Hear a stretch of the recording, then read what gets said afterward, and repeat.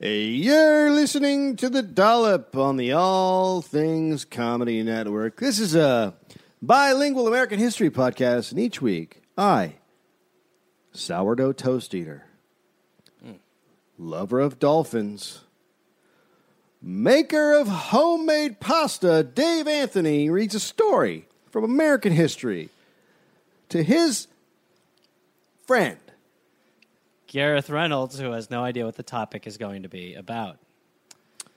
Seemed hard for you to get to friend there. There's been a lot of stuff that's gone down. And I don't think there has been. I just don't think that's true. I have an emotional response now that comes up in me from all the abuse. What are you talking about? That what I are have you talking about? That I what have are you received. talking about? What are you talking about? This is like the Trump and Biden debate. I'm trying to talk, and you're just interrupting me. That's an insane comparison. Happen again from all of the abuse that I have received from my but it's co-hosts. just a lie. He's lying. But he's lying. People don't know what goes on behind the scenes, and We've interrupted each other the same amount of times. I wish they did so they would understand the hurt that I feel. And I mean, this guy wears a mask to everything. This guy's overdoing it with masks. This guy's a fucking loser. I am in an abusive podcast relationship, and I am asking for help. I coughed in your mask. If anybody... I keep coughing in your mask. What is your... It's I don't terrible. like you. I'm coming after you, finally. I will take you down. I've been coughing in your masks. No, stop. Yes. I treat it like a hanky. Every time I've got to have anything come out of an orifice, I put your mask to it. Jesus. I'm not a fan. You're right. Ugh. And called it, quote, his jam pad. Jam pad? I'm the fucking hippo guy. Dave, okay. My name's Gary. My name's Gary. Wait, is it for fun? And this is not going to become the Tiggly podcast. Okay. This is like anarchy. On a 5-part coefficient. My room's aflame. Now hit him with the puppy. You both present sick arguments. No sleep till hippo. No sleep till hippo. Action partner. Hi, Gary. No. Nicely done, my friend. No. Rotor in the court. No.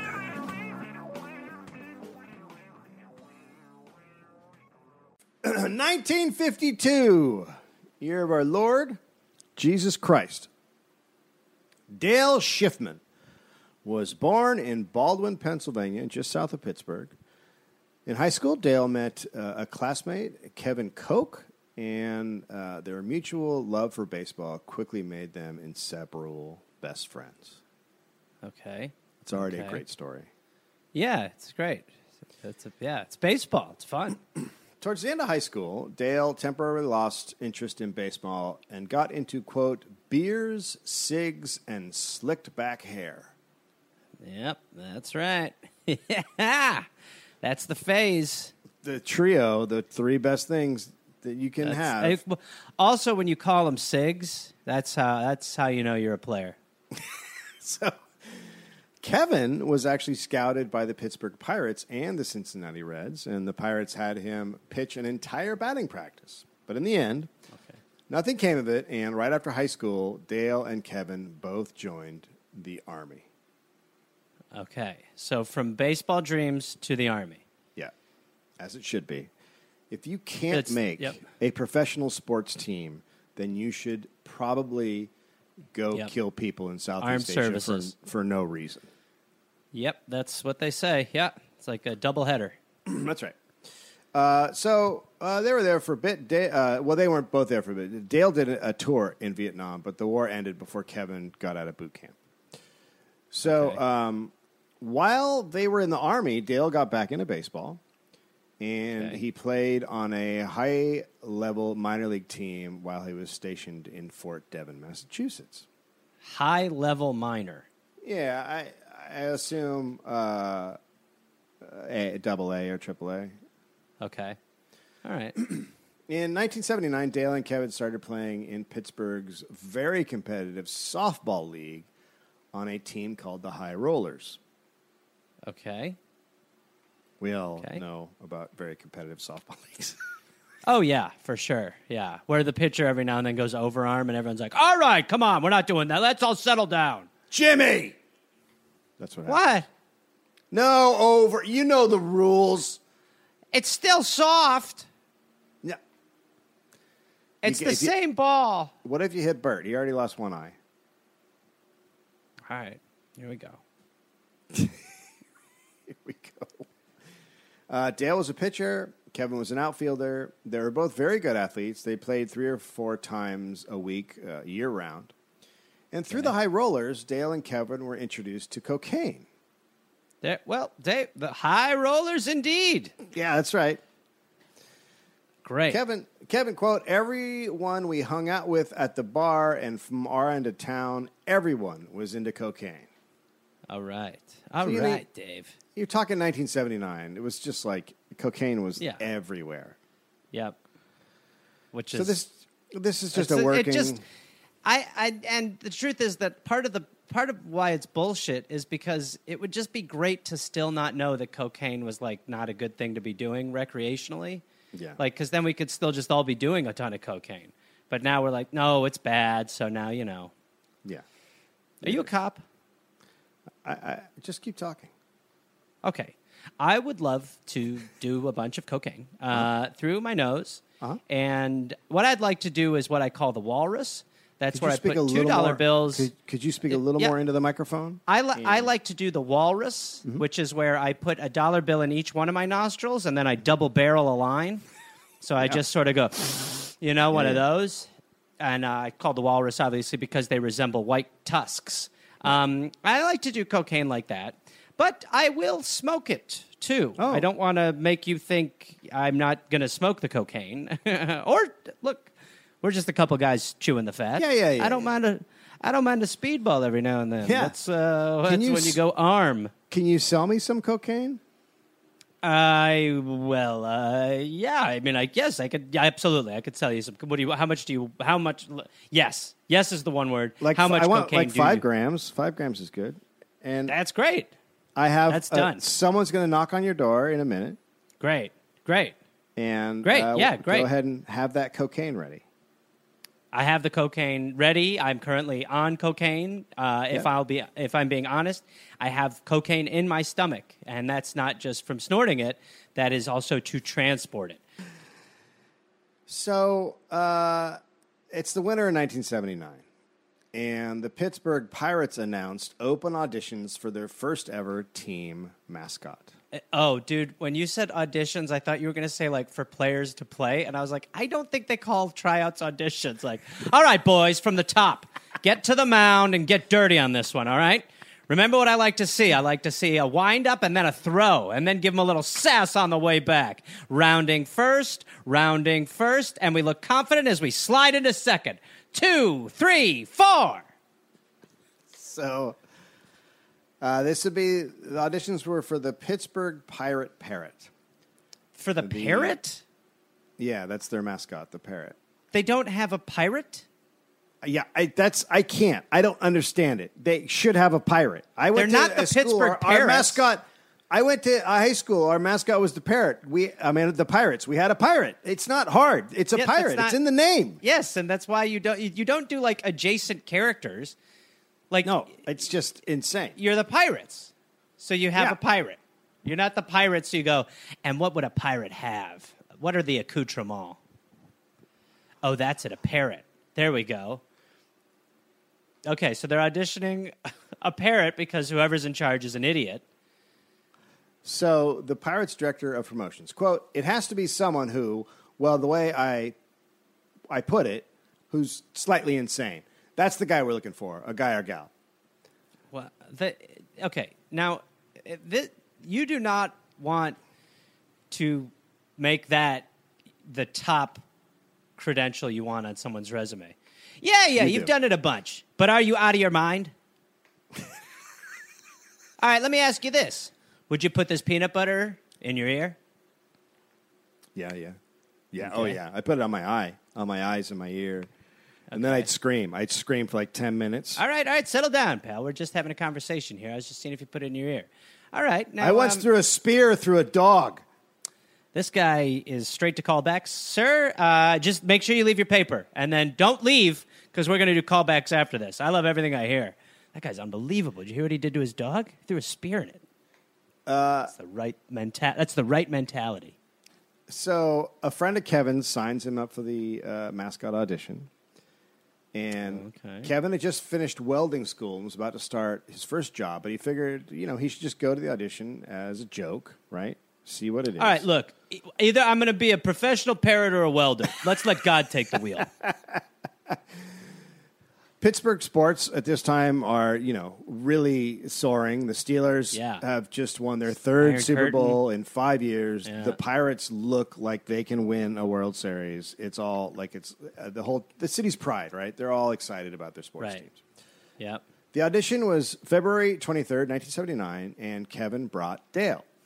A local newspaper wrote there were, quote, several dozen unemployed actors, frustrated entertainers, singers in the shower, publicity seekers, and almost certifiable crazy baseball fans.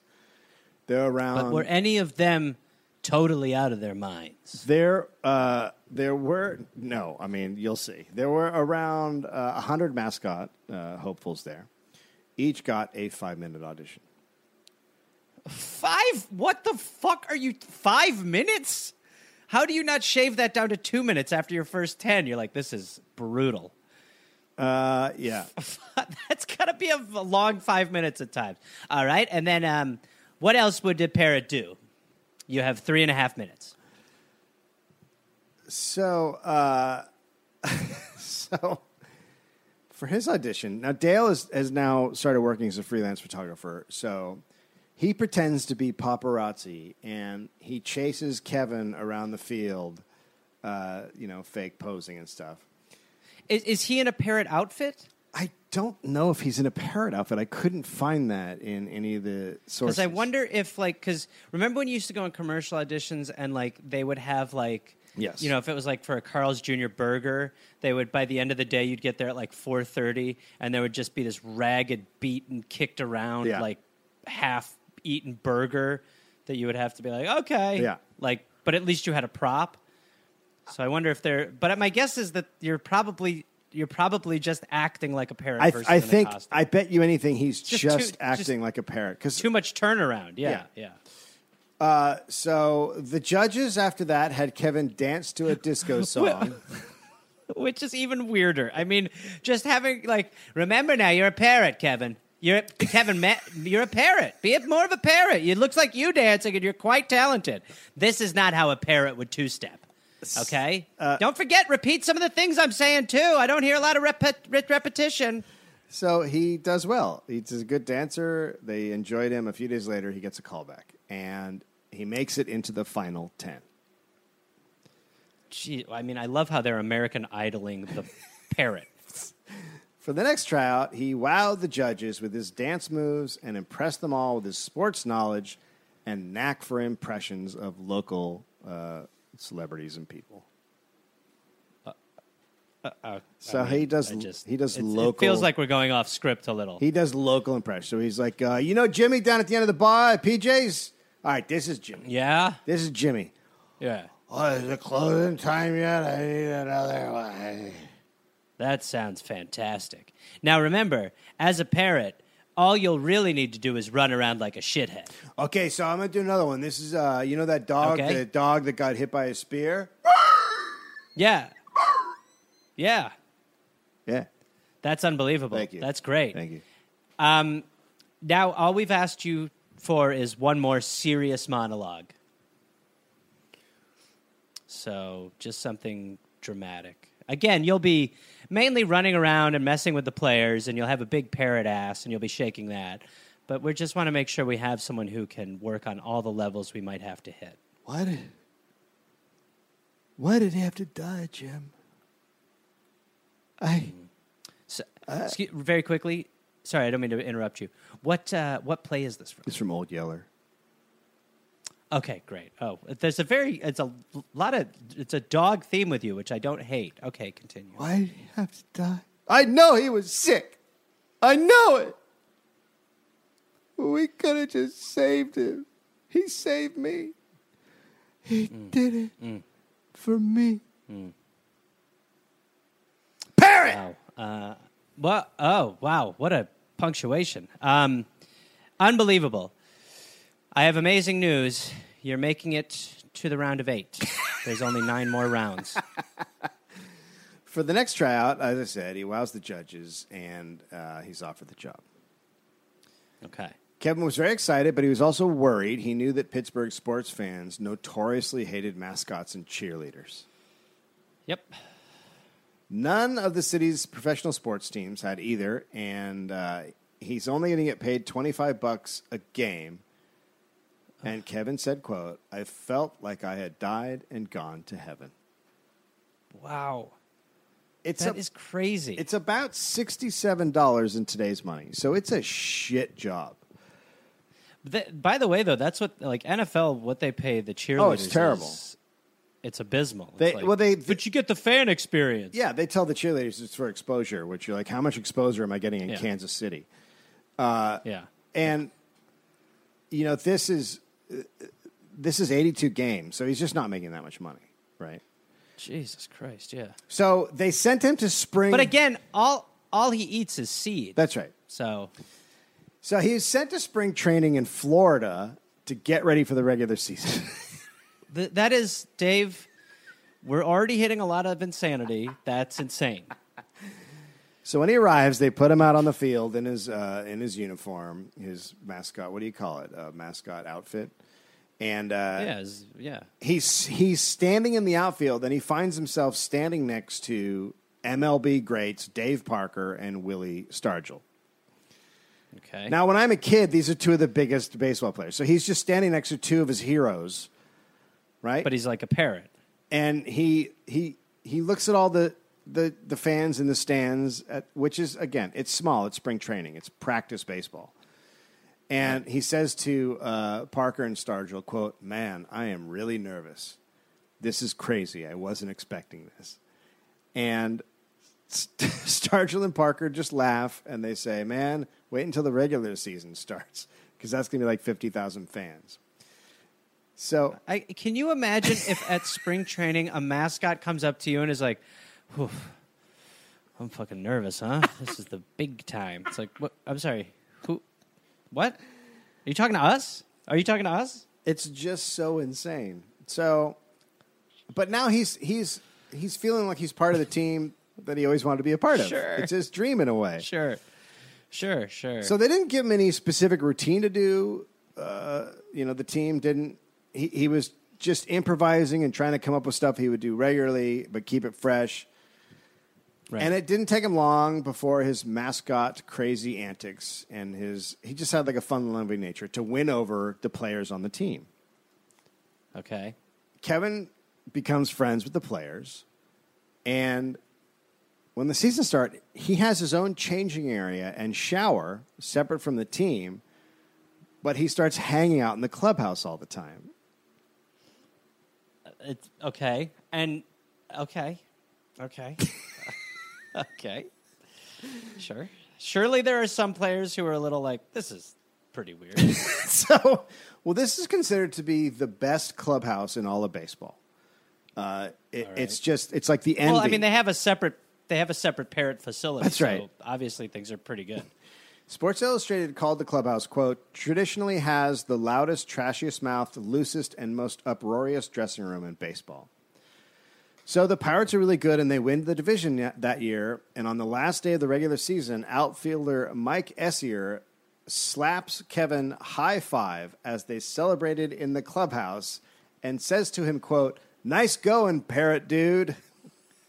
Oh, wait. Okay. Now is he as the parrot then, or is he himself? He is shirtless, and they're celebrating. He's like a player. Yes. And they're calling him Parrot Dude Yes. versus a name.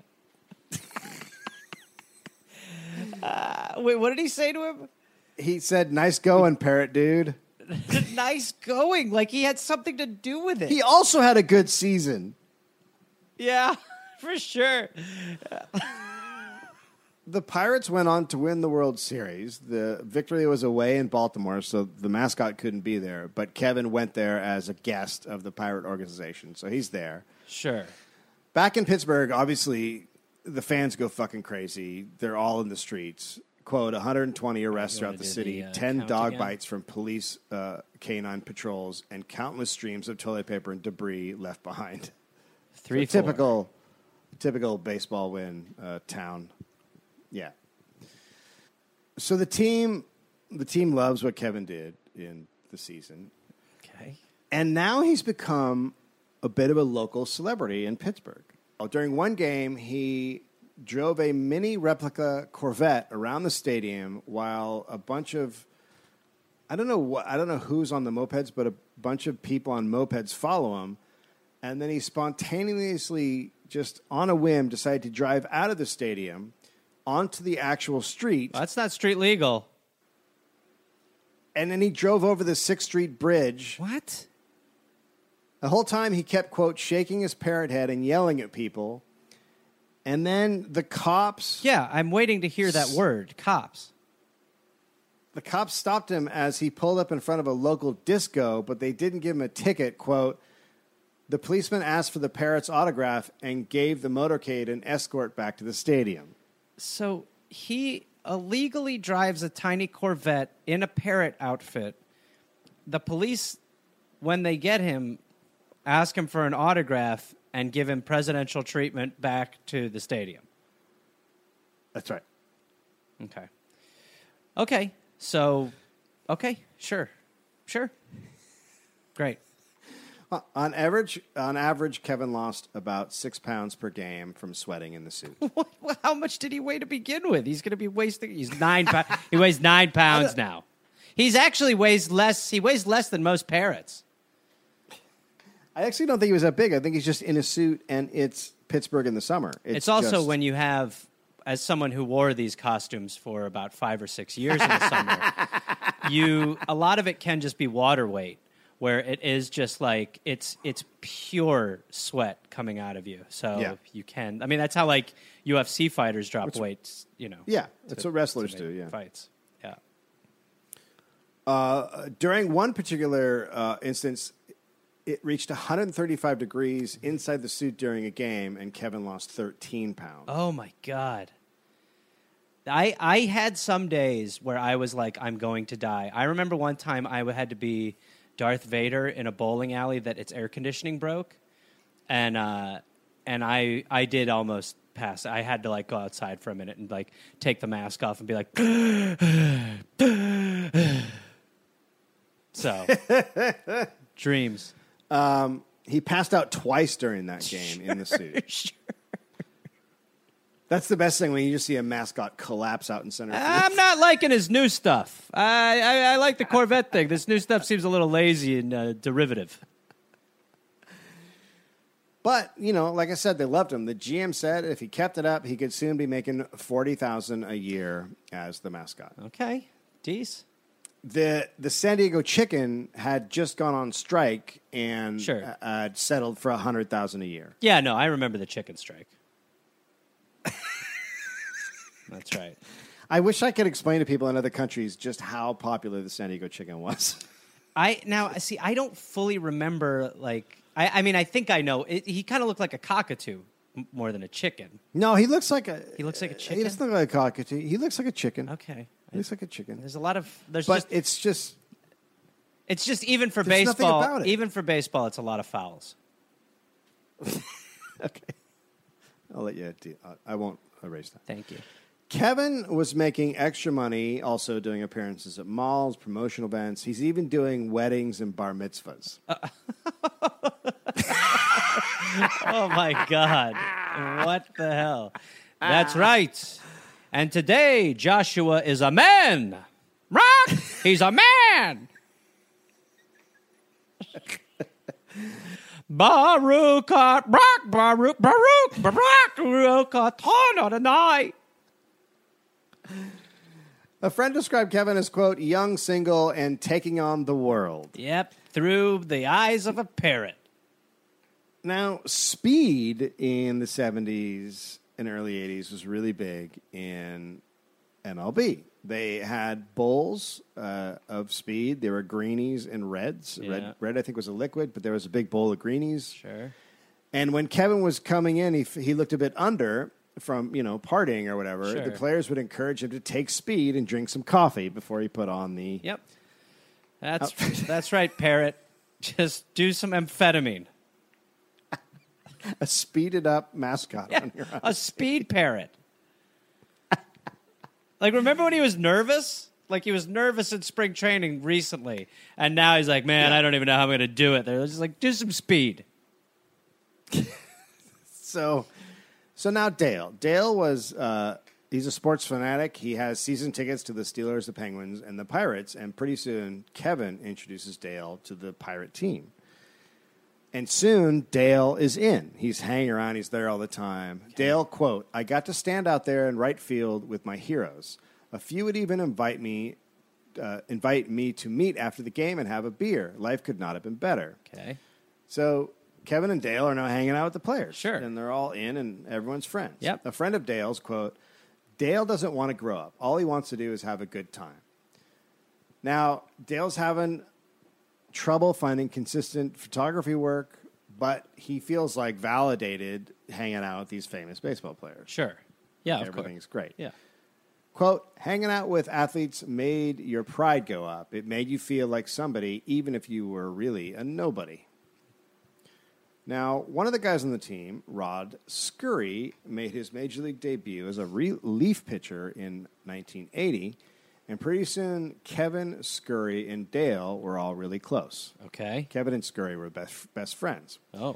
So often when Dale and Kevin were partying after Pirate games, they would run into Pirates at, different bars and stuff. Kevin, quote, Berra or somebody would say, hey, do you guys party? And then one thing led to another, and the players found out that Dale could get stuff. And that's how it kind of snowballed. Literally. They started doing cocaine. Okay. So now the parrot mascot you've hired is your portal to Booger Sugar. Yeah, basically Kevin and Dale, from their times of doing blow when they were on the high rollers, Right. they've got connections. So they're like, oh, I can get blow. You want to do blow? Let's do blow. Yeah, you're professional athletes. Why don't we do a bunch of cocaine together? Soon the players are starting to just call Kevin to see if Dale can get blow before games for the party afterwards. Sure. Scurry and infielder Dale Berra called the most. Now, Dale Berra is Yogi Berra's son. Oh, gosh. Okay. And if you don't know, Yogi Berra is, because you don't know baseball, Yogi Berra, one of the all-time greats, 10 World Series victories, 3 most valuable player. But also awards. known So for his quips that are Quips. just Yeah. He's sometimes. a quote. Yeah, he's a quote he's a machine. quote machine, right? Yeah. Yeah. With Dale around so much, Kevin started becoming less of a middleman. Dale was scoring it from local guys he knew, and he'd sell a gram or two at a time. And he'd cut it because he would take some. Sure. So Yeah, he'd cut it. Yeah. And most of his deals started happening in corridors around the stadium, and they never ran into Pirates management, and that led Kevin to think that management knew what was happening and was just avoiding it all. Okay. Wow. Even the term, even though it's sports related, of pirate management just doesn't sit true. You can't manage pirates. What do you expect? They're going to do whatever they want. Never.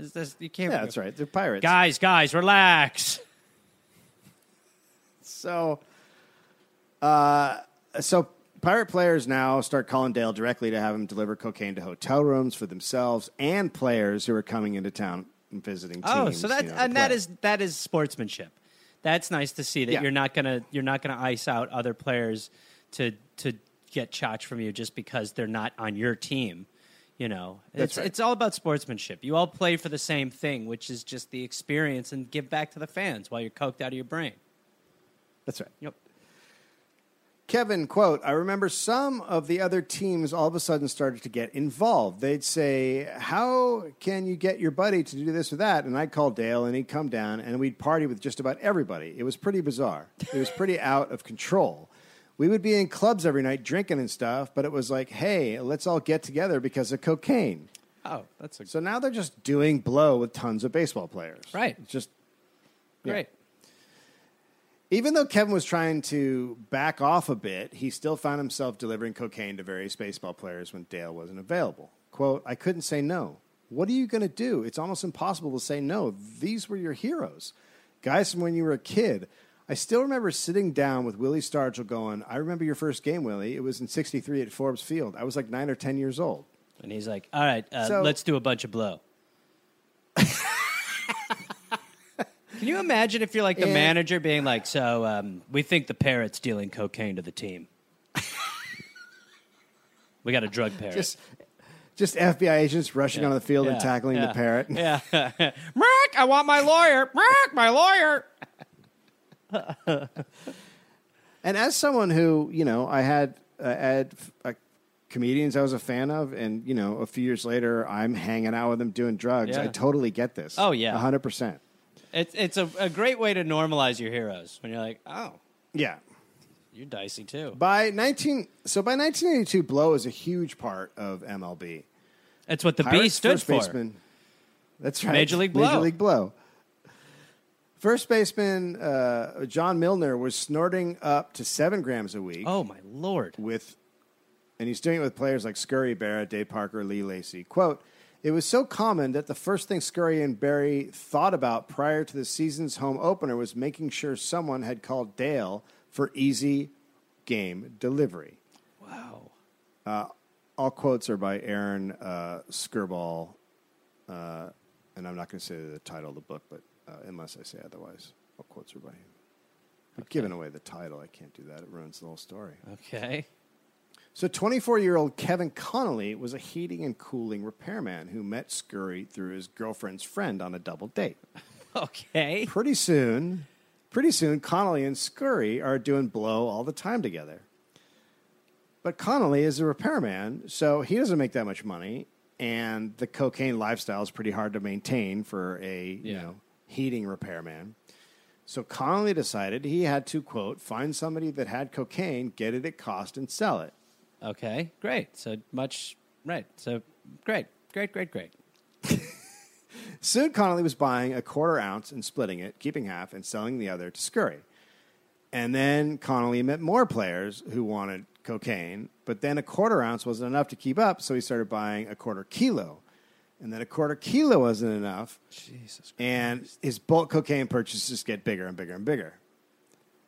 In 1983, Scurry had cocaine dealers all over. He's got Dale, he's got Connolly, and if Dale's not around, Curtis Strong in Philadelphia, Shelby Greer in Philadelphia. So he's branching out and meeting more and more cocaine guys. Good. Before one game, Scurry snorted a gram and pitched a shutout, so he started to believe blow was an important part of his game. Oh, no. To have to snort a gram before every time you pitch? Jesus Christ. Just snorting a gram, No. a gram before you pitch? How could you? I can imagine snorting a gram. I can't imagine being like, I have to do a gram before I pitch. Like, the routineness of it.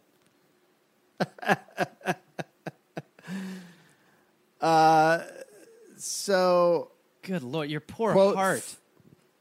Yeah. So the more cocaine the players wanted, the more Connolly needs to score it. So he starts flying to Miami to buy 2 kilos of coke for $40,000, and they smuggle it back to Pittsburgh.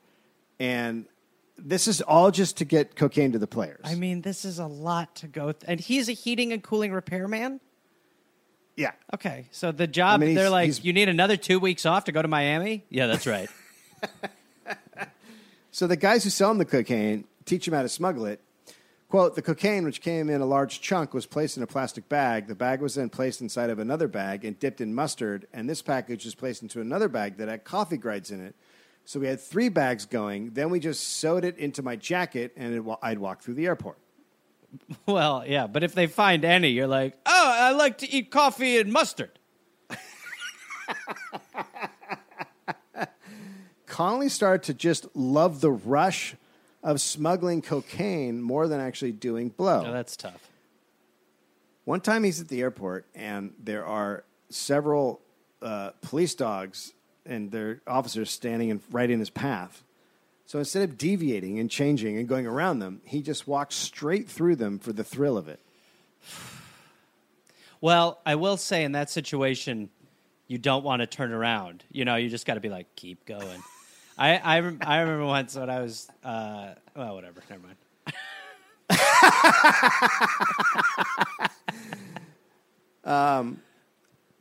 Now, back at home, Connolly needs help because he's, going through so much cocaine that he invited an old friend, Tommy Balzer, to help sell. Balzer? Quote, Balzer.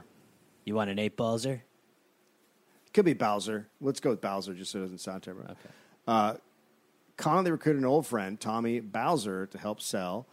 Quote, Bowser was more like a secretary. All he was in charge of was watching me. He would write down who we owed money to, stuff like that. So basically, whenever he gives out cocaine, then Bowser writes it down, and then they try and get the money later. Right. He's got a bookkeeper. So Connolly sold at high-end Pittsburgh clubs like Heaven, and baseball players were notorious for not paying for the cocaine, especially Scurry. And Bowser hated it when Connolly gave out coke without getting money because then he'd spend days chasing down these baseball players trying to get money from them. Right. They were making about $13,000 a week. Oh, my God. Most of it, almost all of it, went to partying women and giving baseball players deals so they could keep hanging out with them. So they're not actually making money. Right. It's all going back into whatever they're doing. Right. It's cocaine socialism. And it's just all so they can hang out with baseball players. Sure, yeah, of course. Can you imagine flying to Miami with coffee grounds and cocaine and mustard taped and sewed into your jacket, all so that you can be like, so, what was it like when you missed the bunt, though? Is it weird when you miss a bunt?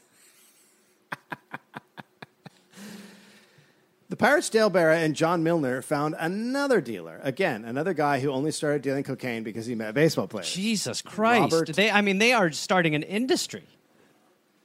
Robert McHugh was an accountant and a Vietnam vet, and he moonlighted as a DJ, and he called himself Ravishing Rob. Yeah, of course. I remember him.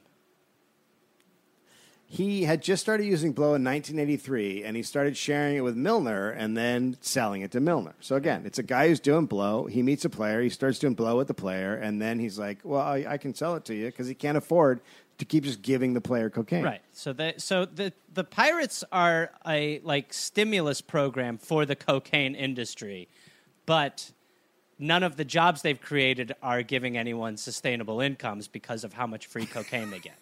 And again, that's right. The gateway to this was a parrot. That's correct. Okay. By the middle of 1983, the nightclub scene in Pittsburgh was drugs, women, baseball, and partying. Kevin was a celebrity as sort of the Pirates team member. At one point, he told the player a woman at a club had asked him to fuck her while he wore the pirate parrot head. Oh, my goodness gracious. What sort of bizarre splash fantasy is this? And what does that say to you when you're like, over my head? It's kind of like a part. Okay. Wow. Good Lord. Brock, are you coming? Brock, are you coming?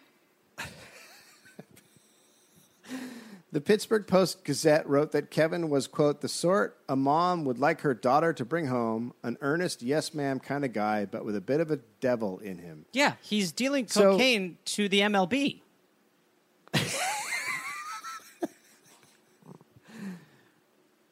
Kevin, quote, I pretty much had carte blanche wherever I wanted. Like owners of a nightclub or whatever, I'd come in, they'd get to know me, I would get the keys to the VIP room. It was pretty crazy. And he said he was just able to have sex with whoever. Like, he was like part of the Pirates, and he's a bit of a celebrity. So I'm the Pittsburgh Parrots. So he's... That's amazing, though. It's amazing. That is amazing. But his crazy lifestyle affected his performance. Sure. But in a good way. USA Today, quote, Kevin's many antics at Three Rivers Stadium were legendary, from singing at second base with umpires to popping wheelies while flying over the mound on a motorcycle. So they essentially just put, cocaine in a parrot costume.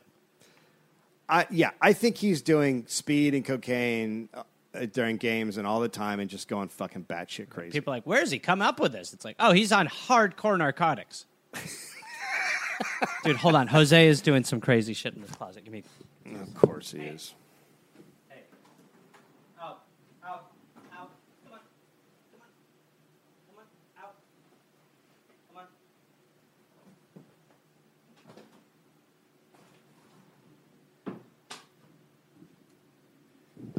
Okay, sorry about that. Just had to be a good father. You wouldn't understand. That's right. So Dale's also having a really great time. He isn't making really money. He still split rent with 2 roommates, but he didn't care about money. He just wanted to have fun and hang out with baseball players. Right. Oh, and he was also at this point becoming addicted to cocaine, as was Scurry. Dave, I'm not going to lie. I was starting to think that there might be some cocaine problems going around the Pirates. One day, Connolly comes home, and Scurry is at his back door. Now, Scurry was supposed to come over after the Want to Pirate hit some game, dingers, and friend? What brought you over here? You want me to pitch you? Scurry was supposed to come over after the Pirate game to buy some grams, so he was expecting him, but he's early. And Connolly asked Scurry what happened with the game, and Scurry said, fuck that shit, they're assholes. And then Connolly was like, all right, I'm going to go clean up, and he takes a shower, and he comes out. And when he comes out, Scurry is sitting on the couch watching the game, waiting to buy blow. Uh-huh. And he's like... And that's when Connolly realized the game was still being played. And on the TV, the announcer said, quote, I wonder why Scurry isn't warming up. He's a healthy scratch for some reason. We're not sure where he is right now. You're like, well, because now shouldn't he's... you be at the game? Yeah, well, now he's so into cocaine that he's blowing off his job. Which is Literally. a professional Yeah. Major League Baseball player to get cocaine. Yeah. We understand Scurry's a healthy scratch trying to buy some chotch. We understand he's over at someone's house right now trying to score some of the Devil's dandruff, and then he'll probably make it back for the 3rd inning. It's a common problem for the Pittsburgh Pirates this season, who have found themselves in some real cocaine hot waters at different times. This is a team fueled 100% by cocaine, and you can tell it has many pitfalls. 2 down. Full count right now. So, other Pirate players are running into problems. Another dealer had called Dave Parker at 4 a.m. asking for help getting Berra out of his house because Berra had been there for hours searching through the dealer's belongings, hoping to find more cocaine. Wow. I mean, also, the idea that you're Yogi Berra's kid and you're treating someone else's apartment like a picnic basket that has a pie in it, but you're looking for cocaine.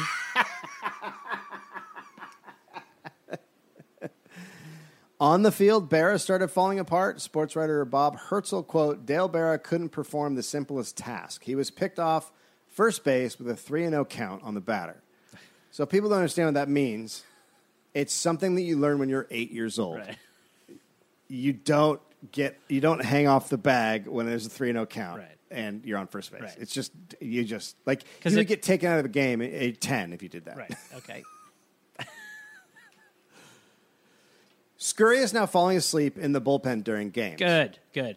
I mean, you're doing too much cocaine when you're exhausted from doing cocaine and sleeping. Like, the whole thing is it's a stimulant. So if you're over coking so much that you're like, I got to sleep during the game. It's like, that's the one time we need you to be doing your cocaine, Popeye. This is your spinach. Snort it.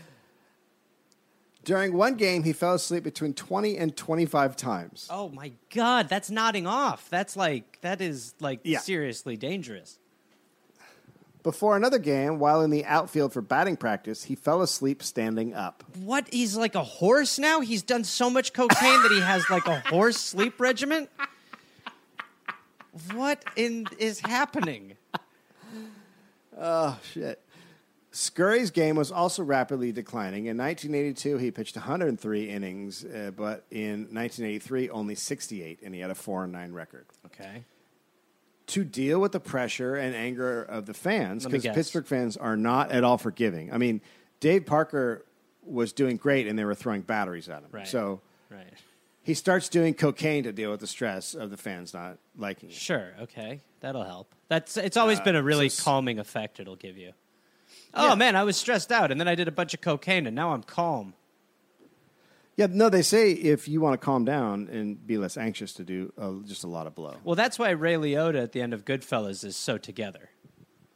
That's right. So Scurry is now doing 7 to 9 grams a night and spending $500 to $1,000. Oh, my God.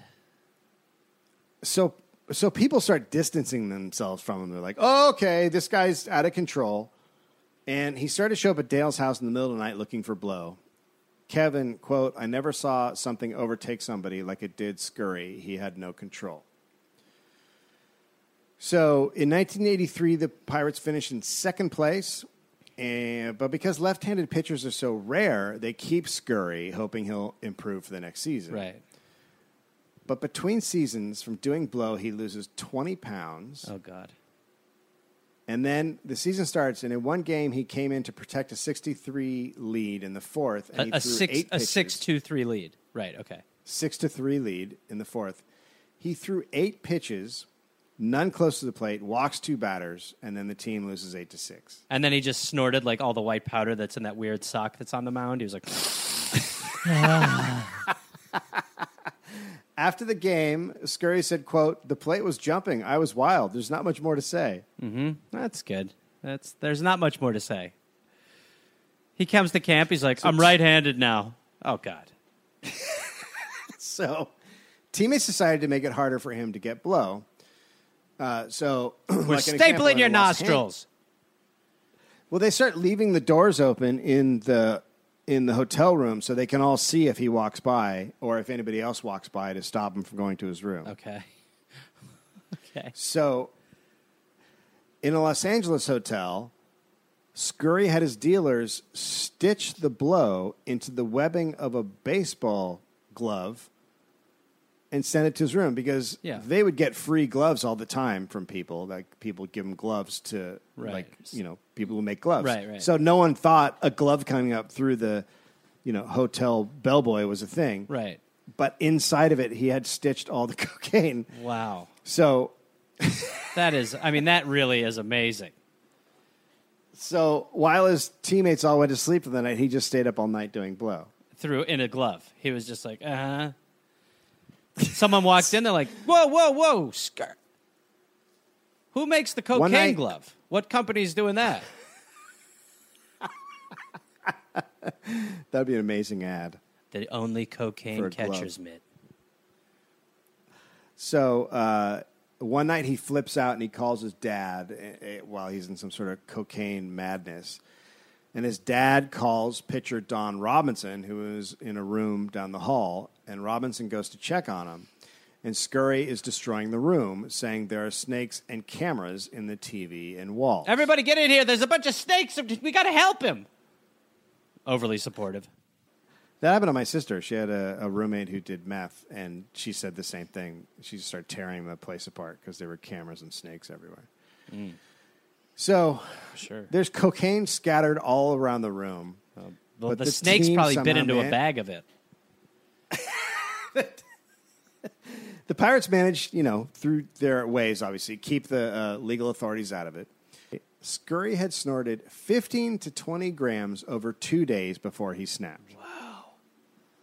So that's just end of Scarface shit. That's just constant. That's just like every breath is snorting. Like, could you imagine how much work it takes to snort just 20 fucking... Poor sinuses. I feel like...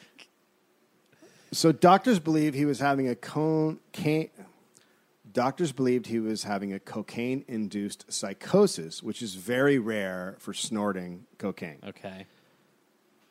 Actually, you know what drug it's most common for? No. A psychosis-induced? Marijuana. I was going to guess that, but it seems so wrong. Yeah. Well, there's a lot of times there is like, it is a catalyst for I know that like my cousin is schizophrenic and I don't believe this is the reason, but his parents do believe the reason is because of pot.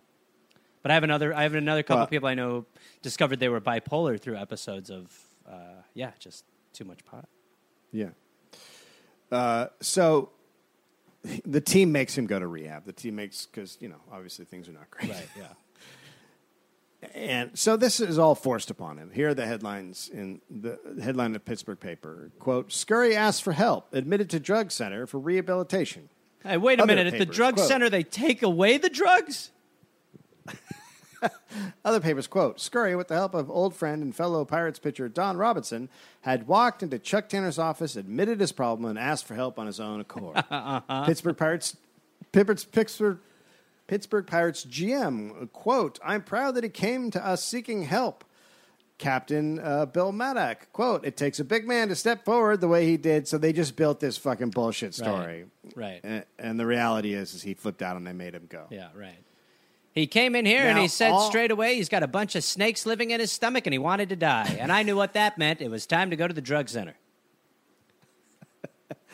Now, all the guys who are giving the players drugs now are freaking out. Right. And Berra calls Connolly and tells him to stay away from Scurry because he'd gone nuts. Scurry is put into rehab for 28 days. So one of those. Not a lot. Yeah. It's not a lot. Yeah. His parents go to visit him.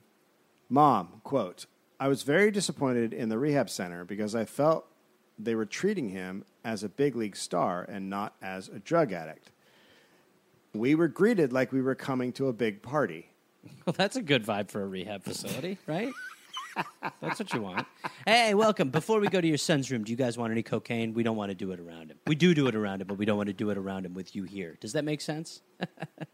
By the way, in his room, we have a bunch of cameras and snakes. Okay, right this way. He's down the hall. He's 2R. He had a pitching mound in rehab so he could stay in shape. Okay, what? It's you. Just keep the focus on the right stuff. What in the world? When he got out, the Pirates immediately had him hold a press conference, and he told the press he had OD'd 3 times in 1983. Wow. So now, the FBI was interested. Okay. They had already learned of connections between dealers and Scurry and Berra. So there's like a West Virginia case. They heard a connection, so they're hearing different connections between the team and the players. Okay. They had a recorded message that they got from an unknown Pirates player trying to buy Coke when they were in Huntington, and it was from a bar that was owned by Pirate Don Robinson. Mark, I'm looking to score some Coke, Mark. Oh, shit. It's a giveaway. So they bring in Dale Berra in for an interview, and he doesn't give anything up. He just doesn't say anything. Okay. And then they talk to Scurry, who squealed. Oh, gosh. Wow. He named 5 people he had bought it from: Dale Connolly, Shelby Greer, Jeffrey Moscow, and a guy named Curtis in Philadelphia. And he named 5 Pirate players who used cocaine: Dale Berra, Dave Parker, Lee Lacy, Lee Mazzilli, and Jim Bibby. But Bibby had never done cocaine. Right. That's cool to do that to Bibby. The FBI started interviewing more players and doing surveillance of the dealers. But being baseball season, very hard to get the players. Right. Okay. Because they're always on the move. They're going to other cities. Right. It's just a whole thing. So they keep going at Berra. He refuses to give up anyone. And then agents got the green light to give Scurry immunity. When they go to talk to him, he's clearly back on blow. He said, quote, "I'm ready to tell you what the story is. There's a network of drug dealers servicing the National League." You have cocaine on your nose. And he... Yeah, see? That's what I'm talking about. Yes, but we're a Look little... at it. It's all of my... Look, there's a bunch in my pocket. This is what I'm saying. Yes, but you've been doing it, is what we're saying. Yeah. Yeah, there's guys give it. Yeah, well, I'm buying it from other guys. Yeah, well, Jesus Christ, we're trying to give you some immunity. You need to stop doing it and be our guy. I love it. Yes, I don't I think love it. that's incongruous love with it. the plan we had. Hey, I have an idea. We open no, Change Bank. No, you were not. No, All no, it is a bank. No. It's a bank where you get change, and people It come makes in no and they sense. give you $1. It's not a good and idea. You give them 4. You give them 4 quarters. That's not why You can we're fucking here. open these up. Look, Everybody needs change. We are looking. Everybody needs We change. are looking to break up the drug ring around the Pittsburgh Pirates. There are the coolest monkeys. What are you Indonesia. talking? Okay, listen to me. You just do not. Here's what I'm for God's saying: sake. is we start a monkey farm. That's not what we Right? are. The goddamn And we FBI. make monkeys. We are not going to And make. we How are we release going to them. make monkeys? We release them in Pittsburgh, and then the whole city is a monkey city, and people are like, "I want to go to Monkey City," and we just make so much money. Listen to us and listen to us clearly. Do want- you need more blow? I'm going to go get some more. I have a whole pile in my room. Go get it. I'll talk to my partner for a second. We need to get a copyright on that change bank idea right away. That is a great call. I've been in so many times where I've needed change. I wish that change thing was not a direct quote What? from my friend on cocaine in high school. Oh my Eddie. god! Oh my god! Oh my god! A change bank, dude. We make $1 a week. We're rolling in it. You don't even need a vault because it's so many nickels. So like I said, the FBI is interviewing more players. Bear's not giving people up, and then Scurry just starts talking. Yeah. He names Curtis Strong, who's a Philadelphia caterer who started selling cocaine to the Pirates anytime the Phillies played in Pittsburgh, and then started just coming to Pittsburgh to sell cocaine. He drops the dime on a guy named Shelby Greer, who traveled with the team and sold blow. But these are all guys who were fans Right. and then started selling blow because they want to hang out with the players. Right. There's more surveillance. Phones are tapped. The FBI starts making connections. Connolly's house is searched. They found 9 ounces, and then they went to Belzer's, and they found 2 ounces. And then at this point, the U.S. attorney, the FBI tells the U.S. attorney what's going on, and the U.S. attorney decides the way to handle this is to give all of the Pirates players immunity to get the drug dealers. This guy's top notch. The best in the biz. Scurry was the first baseball player with immunity to appear before a grand jury. At one point, agents were with Connolly doing a deal in Florida to get his supplier. Okay. An agent realized they had a huge bag in the back of the car with SWAT written on it. So they're about to do this deal with this guy they've got being a snitch, and then the guy's like, shit, what if he checks the trunk? And they look in the trunk, and there's just a giant bag that says SWAT. SWAT? So, yeah, so he's like, what the fuck? I got to get this out of here. So there's a police subdivision like 100 yards away. So he grabs the bag, and he runs to the subdivision and tells a cop, quote, this is going to sound crazy, but I'm an FBI agent, and I'm right in the middle of something going down. Can I leave this bag here? Have a good And day. the cop's like, I need ID. You can't do that. And he's like, I don't have ID. I'm undercover. So he has the cop call FBI headquarters, who verify who he is so he can leave the bag. Oh my! Meanwhile, a much easier thing to do would just be to go to Scurry and just be like, "Will you snort all this?" But then also, if you're the guy who's in on that and you're snitching, you're like, maybe we shouldn't do this because you guys don't really have your shit together. Hey, you guys seem really bad at this, and you took a bag that said SWAT on it. So after all that, the supplier showed up and he had almost none of the cocaine he said he would. So it wasn't the bust they were looking for. Right. In November 1984, Scurry called Dale and told him the players had given him up and he should leave town. But Dale was like, I just haven't been selling. I'm not a big drug dealer. I'm selling like an ounce here or two, a gram here or two to hang out with people. So he's just like, I'm going to stop selling it to players, and that should be it, right? Yeah. I'll just stop. Quote, I wasn't getting rich off of it. What dealing amounted to was that I was essentially getting mine for free. Right, and hanging out with baseball. That's all he's doing. Right. A couple of days later, Kevin called Dale and said he wanted to buy some blow. And Dale hasn't seen Kevin in a little while, but they're still really good friends. So Dale goes over to his house, and he sells him 2 grams for $200. And right as soon as he finished the Damn deal, it. Kevin looked like he was going to burst into tears. Ugh. Because Kevin had been offered immunity or jail. Those were his options. And he was wearing a wire. So Kevin's a free man because he turns in Dale. Quote, it was the worst feeling I think I ever had in my life. Everything had just bottomed out at that point. It was horrible. I did something I didn't want to do. Yeah. On November 9th, Barra was subpoenaed and granted immunity, and he finally talked. He gave up the Pittsburgh hanger-ons who had supplied cocaine and 2 players. Over 140 pages of testimony from Barra. He was coked up for that. Now, yeah. Greer's house was raided in January 1985. Dave Parker, John Milner, Lee Lacey testified. They all gave up more of the guys who were giving him coke. Greer told the FBI Dave Parker was actually the middleman for all Major League Baseball teams and that he organized almost all of the buys. Wow.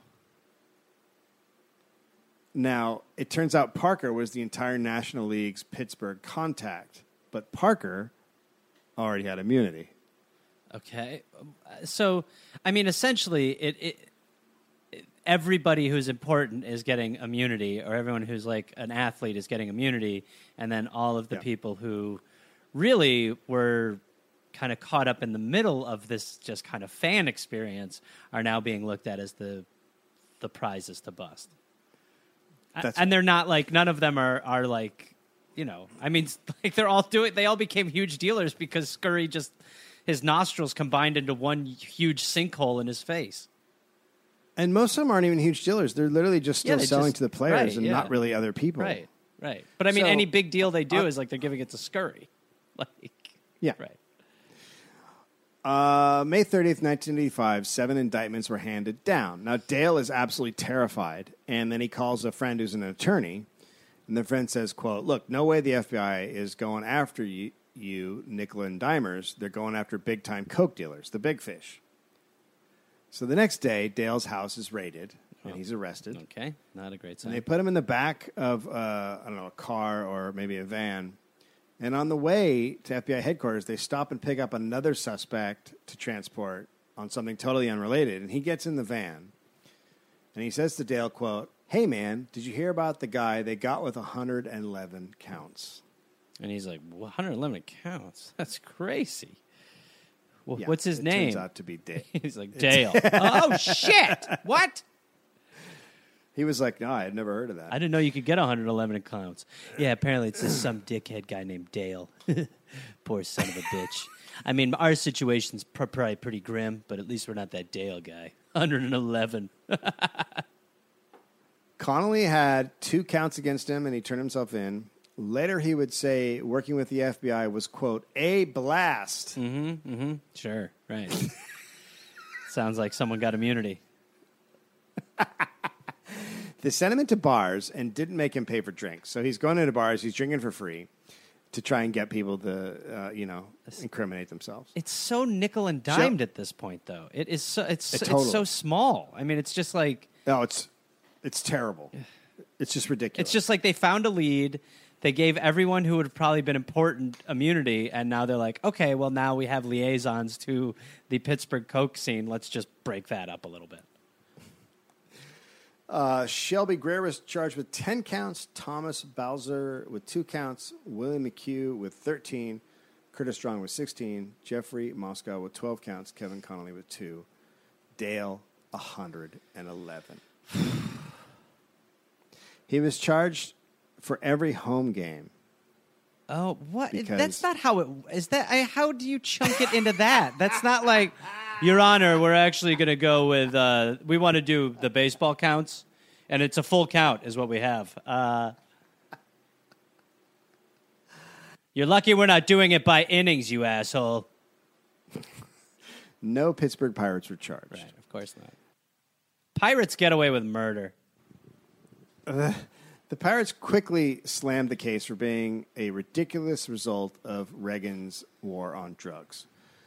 The Pittsburgh Press wrote, quote, they got 7 fans who shared coke with players. No one will remember the names Dale, Strong, etc. in 10 years, except the prosecutors who used them to get the point across about being tough on drugs. Right. Now, only Dale is denied bail because they believed he would try to get revenge on Kevin. Okay. The Pirates immediately fire him as the mascot. I mean, the idea that he was still an employed parrot mascot at this point. You know what? Dale, we've hung in there with you, but it's just you have 111 counts. It's a lot. Well, that's Kevin that was immediately fired. Oh, sorry. Okay, right. But Kevin was immediately an outcast. Quote, after wearing the wire, it was like from having every friend in the world to having nobody at all. Completely nothing. I felt like Judas. Yeah. Well, that's because you're Judas. Yeah. I mean, that's... But, you know, when I entrapped my best friend, it really turned a lot of the cocaine players against me. Not sure what it was. They seemed paranoid. I don't know. I'll never know. Something changed. Well, the weird thing is when we were doing cocaine, we were so fucking tight. And then all of a sudden... Something changed. Something happened between when we were all doing cocaine and having fun, and then it's right around the time when I wore the wire for the FBI and entrapped my friend, and I got off, that a lot of these guys they changed, man. They changed on me. You know, that's part of the thing about these athletes. One day they're your best friend, you're doing coke out of each other's butts together, and then the next day they just won't even return a call about cocaine. Wait, how are you doing? How are you doing cocaine? We would do it many different ways. We would do it through straws. We would do it through money. We would, lines, whatever. We would do it off tables. We'd do it off some women. We'd do it off each other's butts. We would do it off of Wait, no, that last one. The I don't even remember what the last one was. The butts. The women. The women. The butts. Yeah. No, the butts. Yeah. We'd do it out of each other's butts. So we would do it. We would do it. Yeah, we would. I mean, we would prefer to do it out of each other's bottoms. And and then all of a sudden, you think you know guys, right? Because you've done all these things. You've done cocaine through your nostrils, and then you've snorted it through each other's butts, which is not easy to do. And then you think you're friends, lifetime pals. You go through something traumatic. Where and all of a sudden something changed, something different. I don't know what it is. I'll never know what it is. I will never know what it is. I will never be able to find out what it is. They won't tell me. They won't even talk to me anymore. No, it sounds really confusing. It's very if you're me, you're just sitting here going, "Okay, guys, how about an answer? And we can fix this." But they won't do that. They just. They're just, who knows? I'll be fine. I will be fine.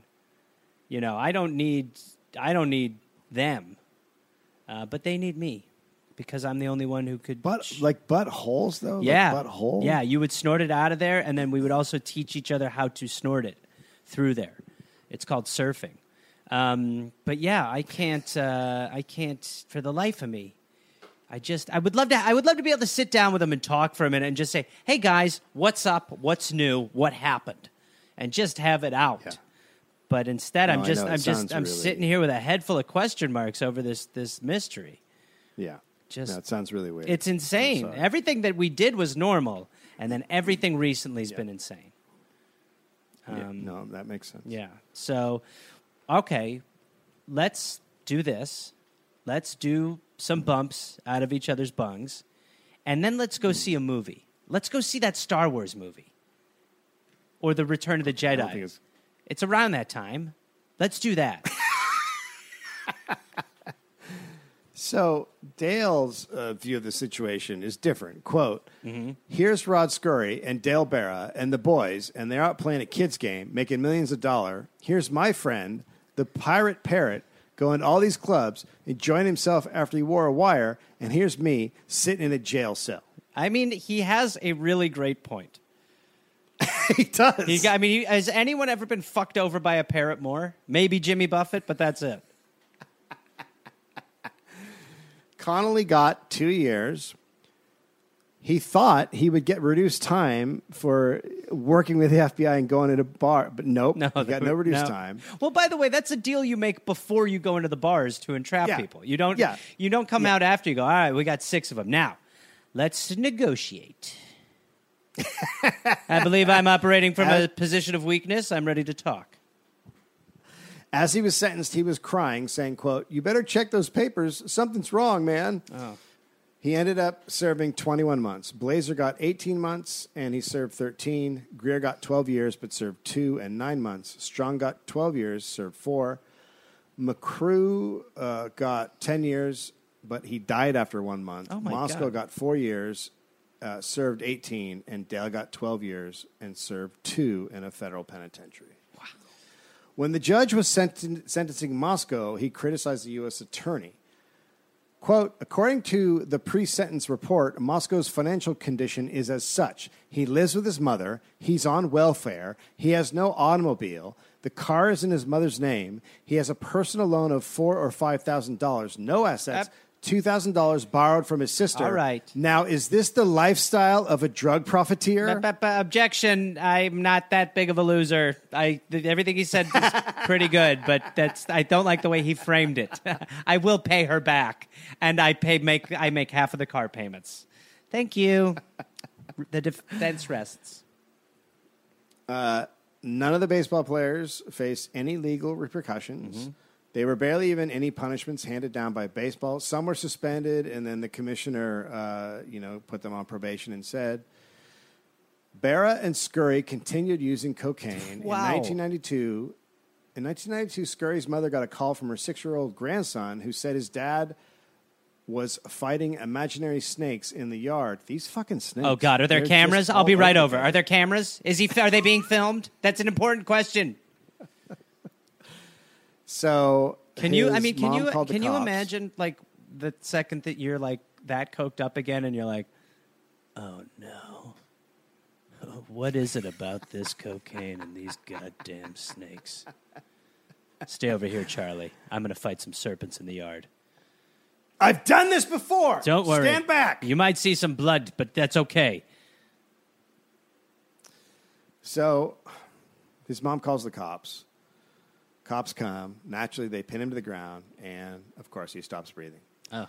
He died a few days later after being taken off life support at the age of 36. Jesus. The cause of death was a cocaine-induced heart attack and a brain hemorrhage Which happens from the cops. Oh, well, I mean, at least there was a time when we acknowledged that they were asphyxiating people instead of just So they- complications from falling.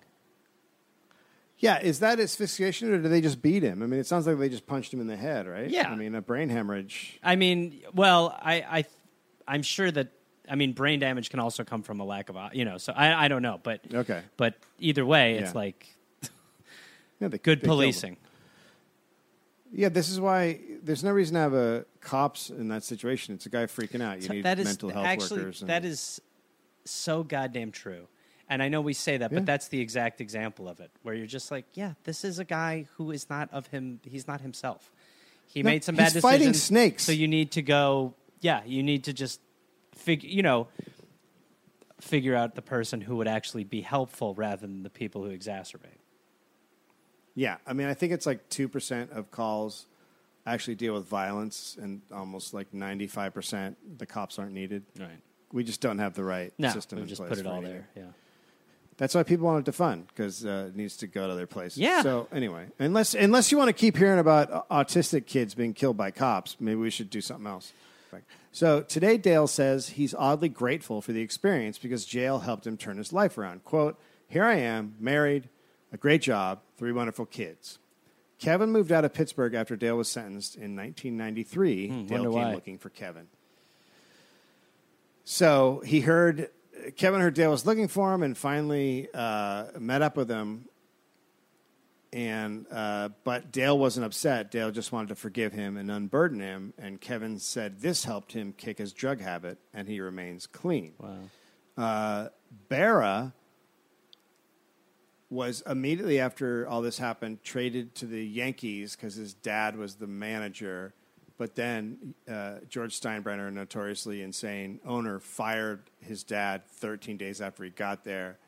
He kept doing cocaine for years, and finally the family had an intervention, and they said none of us, his brothers and his dad, they said none of us are going to talk to you again for the rest of our lives unless you stop doing cocaine. And he stopped doing cocaine that day. That's good. I bet his dad had some real zingers in that intervention, though. So Dale, when he was arrested, quote, "I wasn't doing anything a whole lot different than the players, but why were they given the chance to have full immunity to walk and then continue to play?" Yeah. Well, it's It's obvious. because, yeah, look, the FBI and the police, and this was originally why the police were created. They're there to keep the class system in place. They're there to. Our entire system is set up to destroy the poor and keep the rich and the well-off doing fine. Yeah. If they did random stops in high-end middle-class neighborhoods, they would get so much cocaine and drugs that it would be insane. I mean, when I was I grew up in a rich area. I didn't have much money, but I was the guy who sold drugs and split it. And this is what I did. I did this exact same thing these guys did. And if they had stopped any of my friends coming home from school or whatever, we would have all the time been busted for drugs. No. But that's what they do in low-income Yeah. neighborhoods. They just stop and frisk and search and then prove, and then go, see, we told you. But it's like, no, it's not just that area. Yeah, it's where you're going. yeah, Well, as usual, everyone hang in there. yeah. Please Try your best. Try your best. Love you. Ugh. Not you, them. Really? I'm not talking to you. I love you guys so much. Screw you, Dave. Stop. The main source for this episode, Aaron Skirball, the Pittsburgh Cocaine 7, how a ragtag group of fans took the fall for Major League Baseball. Hey there, people listening to The Dollop. This is Gareth. Yes, this same guy. Listen, I have a new podcast called We're Here to Help that I'm doing with my friend Jake Johnson. It's basically a call and advice show where we don't say that we're professionals because we aren't, but we try to help people with problems that are important to them. You can listen to it wherever you listen to podcasts, and it is out right now. So go listen to We're Here to Help with Jake and Gareth. We're Here to Help with Gareth and Jake. I don't remember how we did it, but either way, fun, half hour, comes out Tuesday, August 22nd, and the episodes will be out every Tuesday and Friday. We're here to help. Oh, hey there, everybody. It's Gareth, from this podcast. Listen, I've got some stand-up shows I'm inviting the Garmy, the Gareth Army, to join me for. I will be in Fort Collins, Colorado, August 18th and August 19th. I will be in Minneapolis, Minnesota, August 24th through August 26th at Acme. I will be going to the UK in September. Please join me. I will be in Glasgow, September 13th, London, September 15th, Dublin, September 17th, and September 19th, Manchester, Birmingham, September 20th, Bristol, September 22nd, and Cardiff, September 24th. And then in November, I'll be in Australia. November 10th, almost sold out, I think. I'll be in Melbourne, Australia. Then I will be in Northbridge, Australia on November 15th. Adelaide, November 16th. Canberra, November 17th. Brisbane, November 18th. And then I will be in Sydney on November 24th. Go to GarethReynolds.com for tickets. Garmy, let's get at it after it. Let's see you there.